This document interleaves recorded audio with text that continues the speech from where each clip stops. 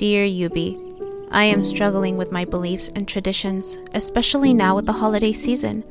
My family has experienced a lot of changes that have caused us to reconsider how we are engaging with one another during this time. For example, we've learned more about the indigenous people and the struggles they've encountered over the course of our history. We no longer feel comfortable celebrating Thanksgiving the way that we used to. Our religious beliefs are also on rocky ground. We've had members of our family have spiritual experiences that go against what we were brought up to believe. Things that I thought only happened in the movies.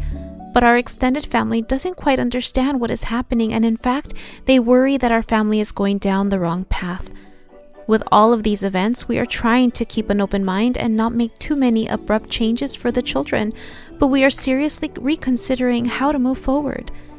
My partner and I feel sad about the old traditions and experiences we might let go of and wonder what type of experiences we will keep for our children.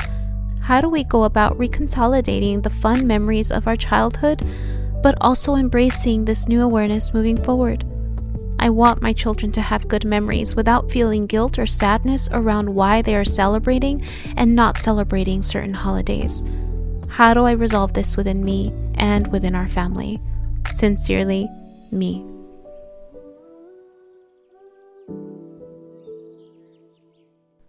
Welcome back to Becoming Real, real affirmations for real situations. My name is Yubi. I'm a licensed clinical social worker with over 20 years of experience working in education and mental health.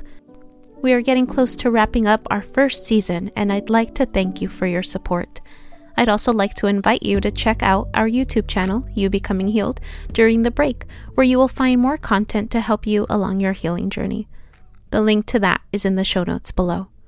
In these final episodes, I will continue to model real affirmations for challenging situations and invite you to continue listening for words of comfort and hope. Feel free to write these words down and make the changes necessary to align them closer to your truth. Dearest you, it makes sense why you are struggling. It can definitely be difficult to challenge these known beliefs, traditions, and holidays, especially because the mainstream thought is publicized often in the media, and they are usually ingrained in us by the dominant culture. It sounds like you have conflicting emotions around these experiences. That's okay. It's normal to have conflicting emotions when you are about to make a change. It also sounds like you and your partner are really making the time to consider how you and your family are choosing to do life around the holidays. When change occurs, it ripples and impacts those on the edge like your extended family. But change is sometimes what is needed in order for new traditions and new belief systems to evolve. Everyone changes at different rates and times. Some groups change faster than others. The beauty around this process is that you get to decide what will stay, what needs modification, what is best to leave alone, and what needs to go completely. It sounds like you and your family are somewhere in the middle of this process, and when your children grow up, they will have families of their own. They will create new traditions as they choose which old ones to let go of also. This is just what happens sometimes. It's a part of life. You can still hold on to the memories for what they were and the emotional experience they gave you. At the same time, you can embrace the new. I encourage you to take this time and explore what feels good. Start small. You may not have to change a lot of things at first. The tradition can be gradual. For example, Thanksgiving could mean something completely different and doesn't have to be how dominant culture says it should be. What happens within your home is what you create. I'll give you an example. I no longer celebrate Christmas the way that I used to. Instead of a Christmas tree, I have a life tree, and this life tree stays up all winter and 1 month after the new year. I make it a habit to purchase one new ornament for every year as a way to symbolize the event that stood out the most. Every time I turn on the tree lights, I reflect on what a great year it was, and as it stays put until the end of January, I focus on what another great year will bring. What new traditions and beliefs you will entertain for the following year lies in your hands. That is the power of free will. You can try out new things and make changes along the way.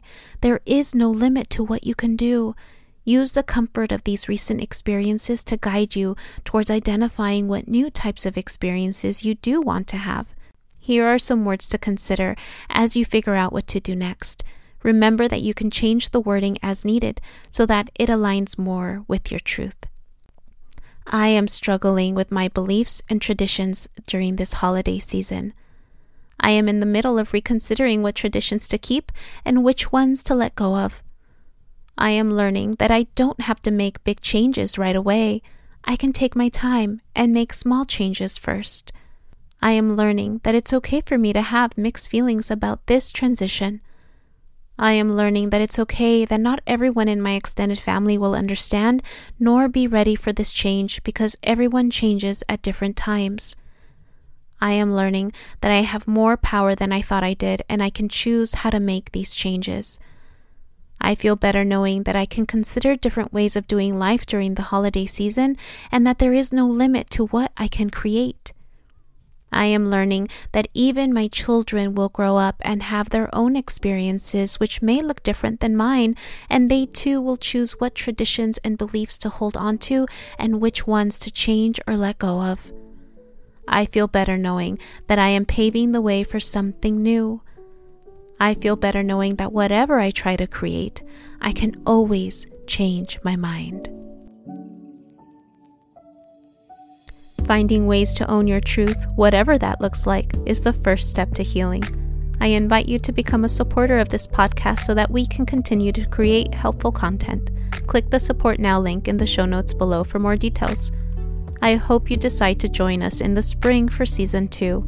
With another month of episodes left, I hope that my words provide you with an experience of mental and emotional relief, even if it was just for a single moment, because all we need is one single moment to start the momentum towards self-acceptance. Until next time.